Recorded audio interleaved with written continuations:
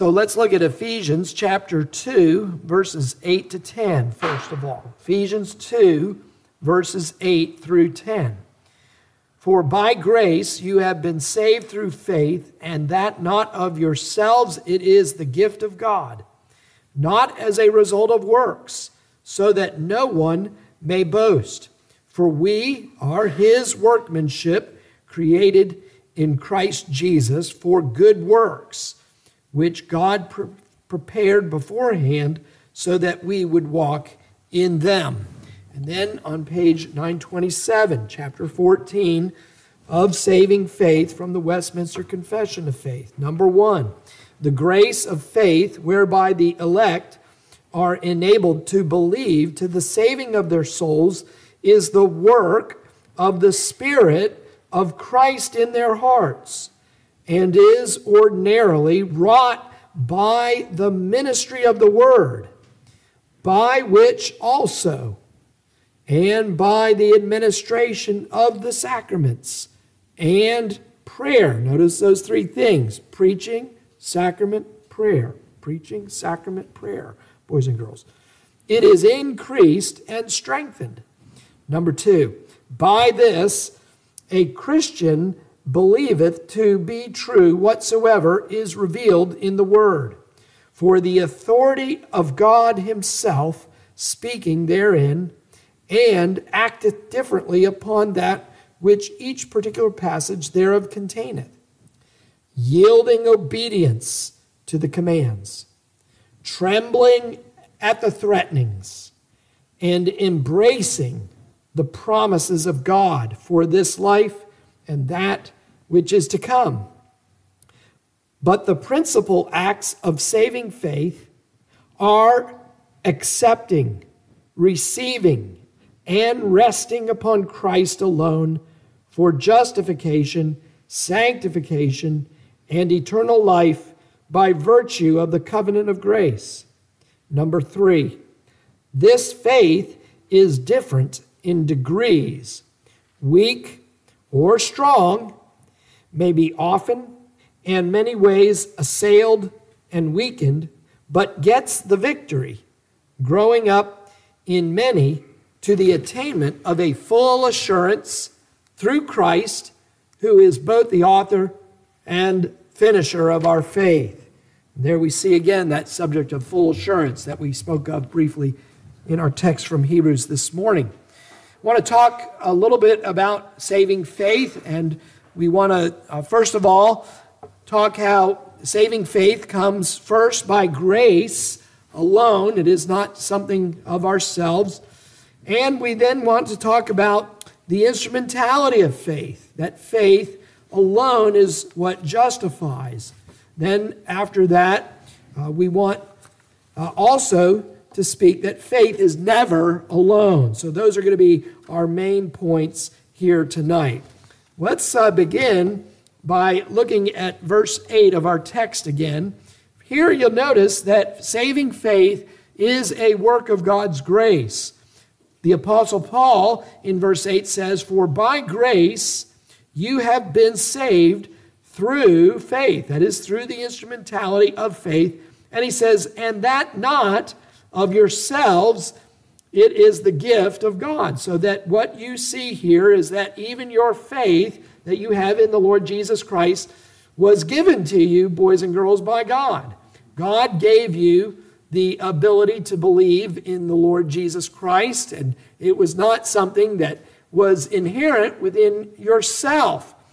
The Bible says, in fact, that if you look in the verses above the verses that we read tonight, in the beginning of Ephesians 2, that man is in no way inclined to faith. In fact, the Apostle Paul says in verses 1 through 3 of this chapter that man is dead. In Romans chapter 3, Paul catalogs in verses 10 through 18 how desperately wicked man is, that man is inclined to evil, that even our throat, our mouth, our tongue are full of wickedness that comes up from the heart. Our throat is an open grave. Our tongue is like the tongue of a viper, he says. We are told in Genesis chapter 6 and verse 5, quote this, Moses says this, "Then the Lord saw that the wickedness of man was great on the earth. This is before the flood, boys and girls. And that every intent of the thoughts of his heart, listen to this, was only evil continually. There was no interest in faith in God, in the nature and the heart of humanity. Now that is true after the flood as well as before the flood. That the post-diluvian age, that is the age after, diluvian is just a fancy word, boys and girls, for flood. So after the flood, man's nature is still the same. We see in Genesis 19 the destruction of Sodom and Gomorrah because of their great wickedness. In the epistle to Jude, by Jude, in verse 7, Jude comments on Genesis 19 when he says, just as Sodom and Gomorrah and the cities around them, since they in the same way indulged in gross immorality, went after strange flesh, are exhibited, now listen to this, as an example in undergoing the punishment of eternal fire. So that Sodom and Gomorrah is just an example of what awaits the rest of humanity who does not repent and believe the gospel of the Lord Jesus Christ. Jesus himself speaks of hell. He says, everyone who says, quote unquote, you fool, shall be guilty enough to go into the fiery hell. In Matthew chapter 10, Jesus says, don't fear those who kill the body, fear the one who can kill the body and cast you into hell. All of this is to say that we are believers in Jesus Christ by unmerited favor of God. We deserve judgment, we deserve wrath, we deserve hell. Our nature is inherently evil and wicked, but God in his great love brings us grace, and through that grace gives you the ability to believe in his son, Jesus Christ. Now think with me here about Saul of Tarsus. Did Saul look like, boys and girls, a good candidate to become a Christian? Would you have looked at that young man and said, you know, there's a guy who looks like he wants to be a follower of Jesus? Well, no, you wouldn't have, would you? Because what is Saul doing? He's going around and he's arresting Christians. If you had lived in Saul's day before his conversion, he would have tried to arrest your mother and father and put them in jail. And he was on his way to do the same up in Damascus when God met with him. What did Saul do to deserve forgiveness? Absolutely zippo. Nothing. He was actually persecuting the church. Yet God gave him the grace and the ability to believe. So we see in verse 8, what does Paul say? For by grace you have been saved through faith, and that not of you, not of yourself. It is the gift of God. You contribute nothing to salvation except, as Jonathan Edwards says, the sin by which it made that salvation necessary. It is a gift. Now, boys and girls, do you think you earn your Christmas gifts? I hope you say no. All right? I hope you say no. I know our culture says, oh, yes, you know, Santa gives gifts to the good boys and girls, and bad ones get cold. No, your gifts are gifts. They are unearned. They are a product of parental love, okay? And they are not the result of works over the past year. That is true of our salvation. Paul says that it is while we are sinners, while we were ungodly, we were given the ability to believe. 2 Timothy chapter 1, verse 9, Paul says, who saved us, speaking of Christ, and called us with a holy calling, not according to our works, but according to his own purpose and grace, which was granted us in Christ Jesus from all eternity. In Romans 11, verse 6, but if it is by grace, it is no longer on the basis of works. Grace and works are antithetical. Otherwise, grace is no longer grace. If there is any contribution to your receiving the gift of faith on your works, then it is no longer grace. You would have something to boast in. But we have nothing to boast in. Look at verse 9. Paul says, not as a result of works, so that no one may boast. Romans 3, boasting is excluded. Paul said he used to boast in his former life. Before he knew Jesus Christ, he boasted, I'm an Israelite of an Israelite. I'm of the tribe of Benjamin. I was circumcised the 8th day. As to the law, I was a Pharisee. I was the man. I was exceeding all my contemporaries in Judaism. And yet what? He didn't have genuine saving faith in God because he had turned the law of God into a system of his own justification rather than seeing that the law was supposed to tutor him to the Messiah and that he was supposed to put his trust not in himself and his obedience to the works of the law, but in Christ. Now, what is your hope this evening? Do you say, well, I'm the strictest of Presbyterians. I'm reformed of reformed people. I hope not. I hope that your boast is in Jesus Christ, in Christ alone. Now, that's the first thing I want us to see tonight, that saving faith is a work of God in our life. But I do want us now to talk about what is saving faith. That's what this chapter is about, right? For by grace you have been saved through faith. So faith has to be very important then, doesn't it? If we are saved by grace through faith, that means that faith is not a small thing. Faith, and you could put in parentheses, though Paul didn't, but you could have put in here, you have been saved through faith, parenthetically, alone.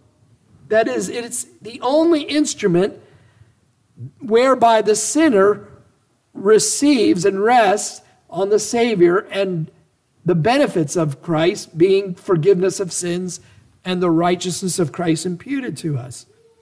So in Genesis chapter 15, just to show you that the Old Testament, the church in the Old Testament was saved the same way you and I are saved.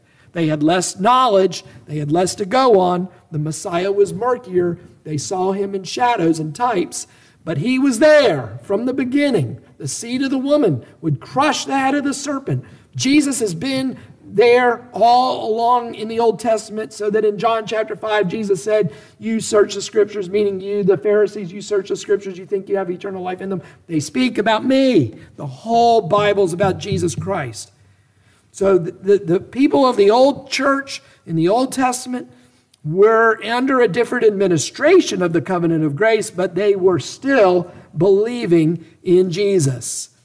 Genesis 15:6 says, and he, Abraham, believed in the Lord, and God counted it to him for righteousness. You can look at Romans 4, and it explains this chapter of Genesis 15 if you want to. In Galatians 3, we're told that it was through or by faith that we receive the imputed righteousness of Christ. Faith is important in Romans 10:10.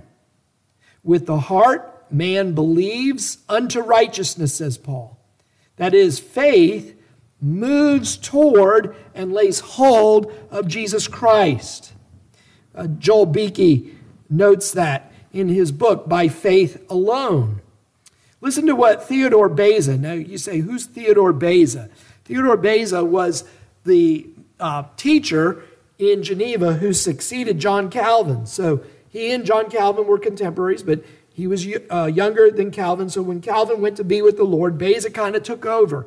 Listen to what Theodore Beza says about faith and its instrumentality. He says, Abraham, Father Abraham in the Old Testament, Abraham was not justified and made the father of the faithful by any of his own works, either preceding or following his faith. That is, God didn't give Abraham faith because he saw Abraham's good works. And the good works that accompanied Abraham's faith were not an instrument of justification. It was faith alone that was the instrument of justification, even though works came with that faith, in the train of faith. It was faith alone in Christ. Theodore Beza goes on. He says, but merely by faith in Christ, or the merit of Christ by faith imputed to him for righteousness. Therefore, all his, that is, all of Abraham's children, become his children and are justified not by their works either preceding or following faith, but by faith alone in Jesus Christ. So that Abraham is justified by faith alone. And if you're a son or a daughter of Abraham this evening, it is because you are justified the same way your father Abraham was justified. Even though you may be a Gentile, you may, be from Europe ethnically or Africa or Asia, but if you believe in the Lord Jesus Christ, you become a true child, a true son, a true daughter of Abraham. And you have the same faith as Abraham had. The book of Habakkuk, chapter 2, says that the just shall live by faith. You see how important this is, boys and girls, to believe on Jesus Christ. Romans 1:17, I was going to make this my text a few days ago, and I changed my mind. The righteousness of God is revealed from faith to faith, Romans 1:17. Galatians 3:11, now that no one is justified by the law before God is evident, for the righteous man shall live by faith. And I could give you more, but we got to keep moving on there. Let me say this. What does it mean that we are justified by faith or through faith? We find this phrase many times in the New Testament. The Greek word is dia. D-I-A would be a transliteration of it, meaning through or by the means of. It describes faith as the instrument of justification whereby we receive the righteousness of our Lord and our Savior. Faith is the empty hand reaching out to Jesus Christ. There's nothing in my hand I bring, simply to thy cross I cling. Now, let me make this point very clear here, because this is very important. I hope I haven't lost you here, but I want you to hear this, okay? And that is this. Faith is never the ground of your justification. Christ is the ground of your justification. Faith is you reaching out to Christ. Let me say that again, just so we're clear on this. Faith is never the ground of your justification. That is, faith is never the ground of merit for justification. That is, God always makes the work of Jesus the ground, the rock on which you stand. Faith is laying hold of Jesus Christ. Justification is always on account of Jesus Christ. Again, our Westminster Confession here, section 2 says, faith, thus receiving and resting on Christ and his righteousness, is alone instrument of justification. Yet, he says, it is not alone in the person justified. Now listen to what Joel Beeke said. Joel Beeke is the pastor at Heritage Netherlands Reformed Church up in Grand Rapids, Michigan. And he comments on this. He says, God did not ordain faith to be the instrument of justification because of some particular or peculiar virtue in faith, but because faith is self-emptying and has no merit in itself. Let me read it again. God did not ordain faith to be the instrument of justification because of some peculiar virtue in faith, but because faith is self-emptying and has no merit in itself. Therefore, it is of faith that it might be of grace. That is, faith says, I have nothing. Faith is wretched man that I am. Faith is the woman with the bleeding problem saying, I've spent everything I have on doctors and I am still desperately ill. And this man is the only hope I have. If I can just touch the edge of his garment. That's faith. Faith is a blind man on the side of the road saying, Son of David, which is a messianic title. Son of David, have mercy on me. And the crowd saying, be quiet. Leave the guy alone. Shut up. Get out of here. Have mercy on me, Son of David. Son of David, have mercy on me. And Jesus stops and goes over to the sidewalk and says, "What do you want?" "I want to regain my sight."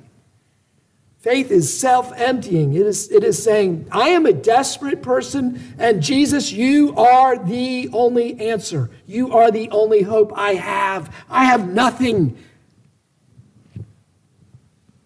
Martin Luther said that the doctrine of justification by faith alone is so important that it is, he said, it is the article upon which the church stands or falls.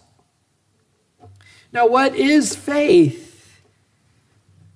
Well, the theologians break faith down into three elements. You're familiar with these, many of you.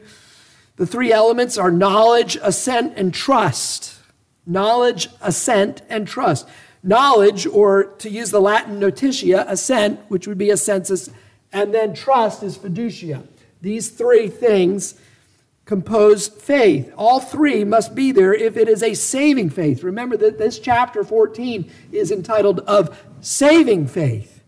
Now, why did they call it Of Saving Faith? Because theologians recognize that there is a faith that is less than saving.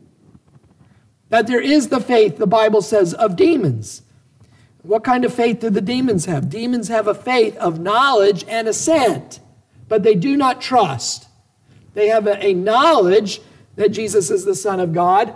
They even assent to him. Have you come to destroy us, Son of God? Have you come to destroy us? We know who you are. Don't cast us into the outer abyss. Put us in this herd of swine, they say, and we'll go there. We know who you are, and we will assent to what you tell us. But they do not trust in the Lord. We are saved by a faith that has all three elements in there. Many of you know your shorter catechism, justification is an act of God's free grace, wherein he pardoneth all our sins and accepteth us as righteous in his sight, only for the righteousness of God imputed to us and received by faith alone. Joel Beeke, again, in his book entitled Justification by Faith Alone, here demonstrates that the righteousness, let me move on. Let me move on to Calvin. No. Here's Beeke. Sorry. I read that quote. Sorry. Calvin. We compare faith to a kind of vessel, says John Calvin. For unless we come empty, with the mouth of our souls open to seek Christ's grace, we are not capable of receiving Christ. So Calvin says that faith, I said earlier, was like the empty hand. Calvin says it's like the empty mouth that is looking for water, desperate for Christ to fill us spiritually. Here again, Joel Beeke, he said, the vessel cannot be compared to the value of the treasure it contains. That is, faith, it is not the faith that is so important. It is the Christ that faith lays hold to that is so important. That's why, boys and girls, even a person who has a little faith, they have Christ in a way, much as somebody with great faith. It's not the size of our faith that is chiefly so important, but it is the object of our faith, Jesus Christ. The English Puritan Thomas Goodwin said, faith is the eyes and hands. See you, Billy. Faith is the eyes and hands and feet, yea, and mouth and stomach and all. J.C. Ryle, the great 19th century Anglican, I think I quoted him last week to you. He said, saving faith is the hand, the eye, the mouth, and the foot of the soul. He adds that last one there. Again, Joel Beeke, yet faith lives by the living bread alone, not by the mouth that feeds on the bread, but the bread. Beeke again, we are justified not because of what faith is, but because of what faith lays hold of and receives. This is very important because our culture will say things like, I'm a man of faith, or I think faith is important. You hear that all the time in the political realm. The candidate wants to give a nod, to religion, and so he says, I believe faith is very important. But the importance, that is a very generic way. That's not biblically a way to speak of faith here. It's often they use faith in a way that is without any reference to Jesus Christ. Real faith always is rooted in Jesus Christ. And so beware of that. Now, this is a famous quote from B.B. Warfield. B.B. Warfield was the professor of systematic theology in 19th century, early 20th century at Princeton, when Princeton was still a good school. And I can say that because I have family there. But Warfield, this is a famous quote, but you've heard it before, but it's worth hearing again. He says, it is from its object, Jesus Christ, that faith derives its value. It is from its object, Jesus Christ, that faith derives its value. The saving power of faith resides thus not in itself, but in the Almighty Savior on whom it rests. Now, this is the famous part of this quote. It is not faith that saves. Pastor, I thought you just spent the last 15 minutes saying that it was faith. It is not faith that saves, but faith in Jesus Christ. It is not strictly speaking even faith in Christ that saves, but Christ that saves through faith. I'll read that last part again. It is not strictly speaking even faith in Christ that saves, but Christ that saves through faith. Joel Beakey says that faith cannot be the ground, it has to be the instrument. Because if it was the ground, it would have to be a perfect faith. As only perfect righteousness is ever accepted by God. And no sinner can have perfect faith. All sinners have impaired faith. Your faith is impaired. My faith is impaired. It is because we have a perfect Savior that we are saved through faith in Him. Again, Beakey in his book on this subject says, too many Christians live in constant despondency. That is, they're always depressed. Because they cannot distinguish between the rock on which they stand and the faith by which they stand on that rock. Faith is not your rock. Christ is your rock. We do not get faith by having faith. We do not get faith by having faith in our faith or looking to faith. It is always looking to Jesus Christ. Looking to Christ is faith. Therefore, always go beyond faith, outside of it, to Christ.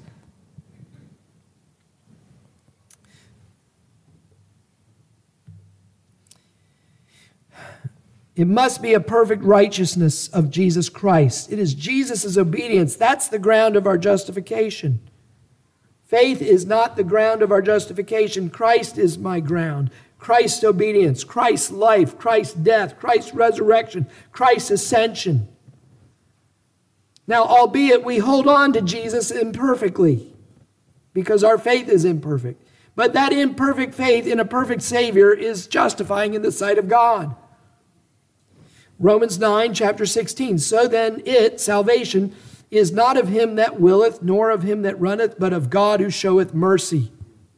A. Hodge, also from Princeton, 19th century, says this: justifying faith terminates in or on Christ, in his blood and sacrifice, in his promises, in the promises of God, in its very essence. Therefore, it involves trust, and denying its own value affirms the sole merit of that in which it trusts, Jesus Christ. One more quote here on this. John Jerideau, the great Southern Presbyterian minister of the 19th century over in Charleston, South Carolina. Faith is emptiness filled with Christ's fullness. I love that. faith is emptiness filled with Christ's fullness. Gerardo says impotency lying down upon Christ's strength. Paul says in verse 9, so that no one may boast. Verse 10, Paul says in our text here, what? We are his workmanship. Now, having said all of that, let me say a couple more things before we close. This faith in Jesus Christ is never, ever, ever alone. You are saved by grace through faith alone in Christ, but that faith is never by itself. That is, while faith alone is the instrument of your justification, that faith will always bring in its train the fruit of saving faith. That is, while faith is a gift of God to men who are dead in their sin, and it is not in any way a result of their works, that faith from God, given by God to you, not only justifies, but it produces the fruits of love, good works, and every Christian grace, says one commentator. We are his workmanship. Notice here what our text says in verse 10. We are his workmanship created in Christ Jesus for good works, which God prepared beforehand so that we would walk in them. We are created to produce fruit for Jesus Christ.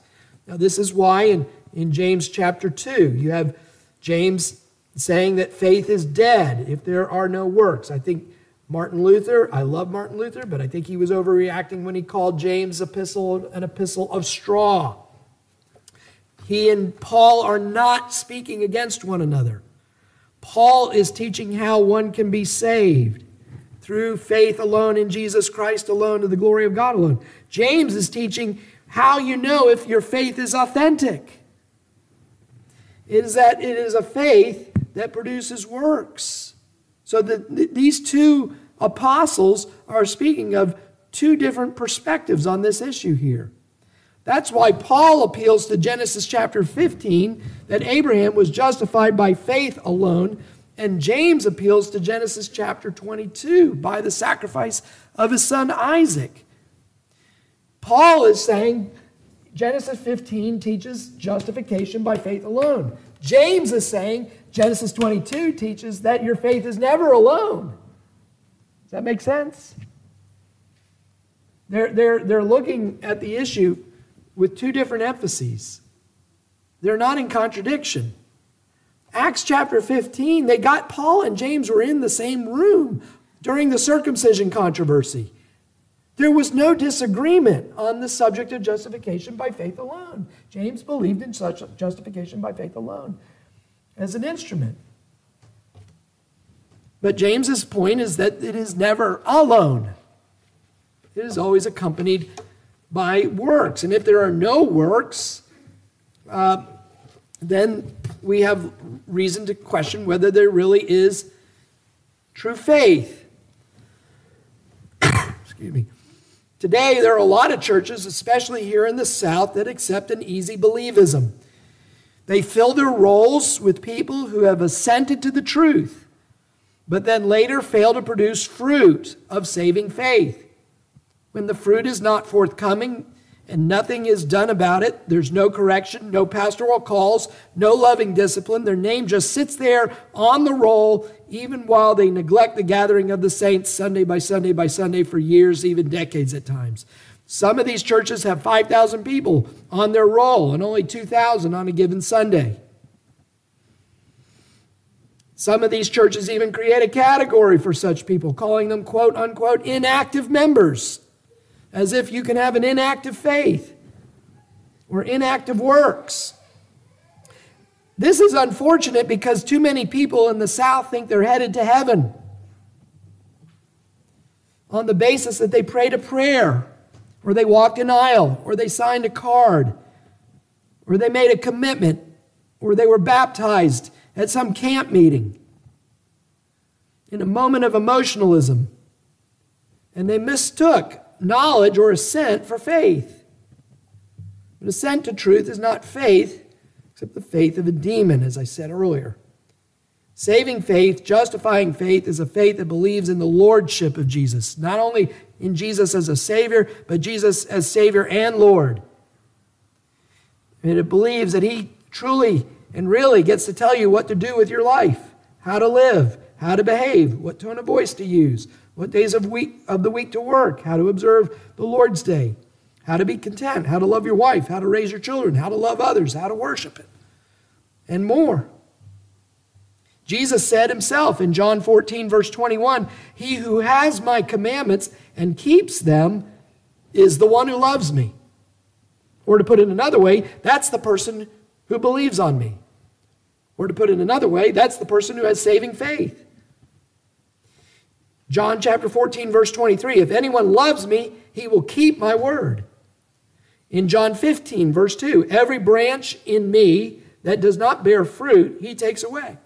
You may be visibly attached to the church, visibly attached to the body of Christ, visibly attached to Christ, but if you're not bearing fruit, it will profit you nothing on the last day. In fact, it will speak against you.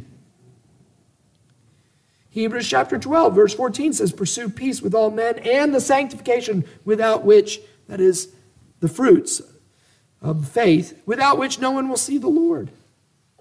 Here. Well, we need to bring it to a close. Do you have saving faith in the Lord Jesus Christ tonight? Do you have a faith that is resting in the person and the work of Jesus Christ tonight? If God were to say to you, "Why should I let you into heaven if you should die tonight?"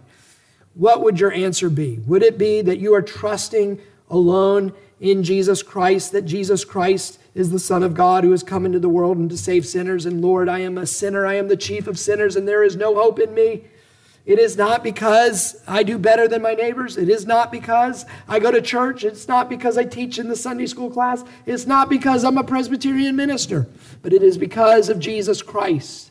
It is because of His life, His death, His resurrection, His ascension. It is because of His active obedience. It is because of His passive obedience. It is because of His substitutionary work on that cross.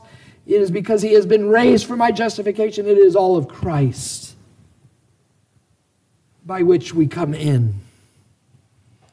There is nothing in me, but it is all to the glory of Christ and of His Father. Amen.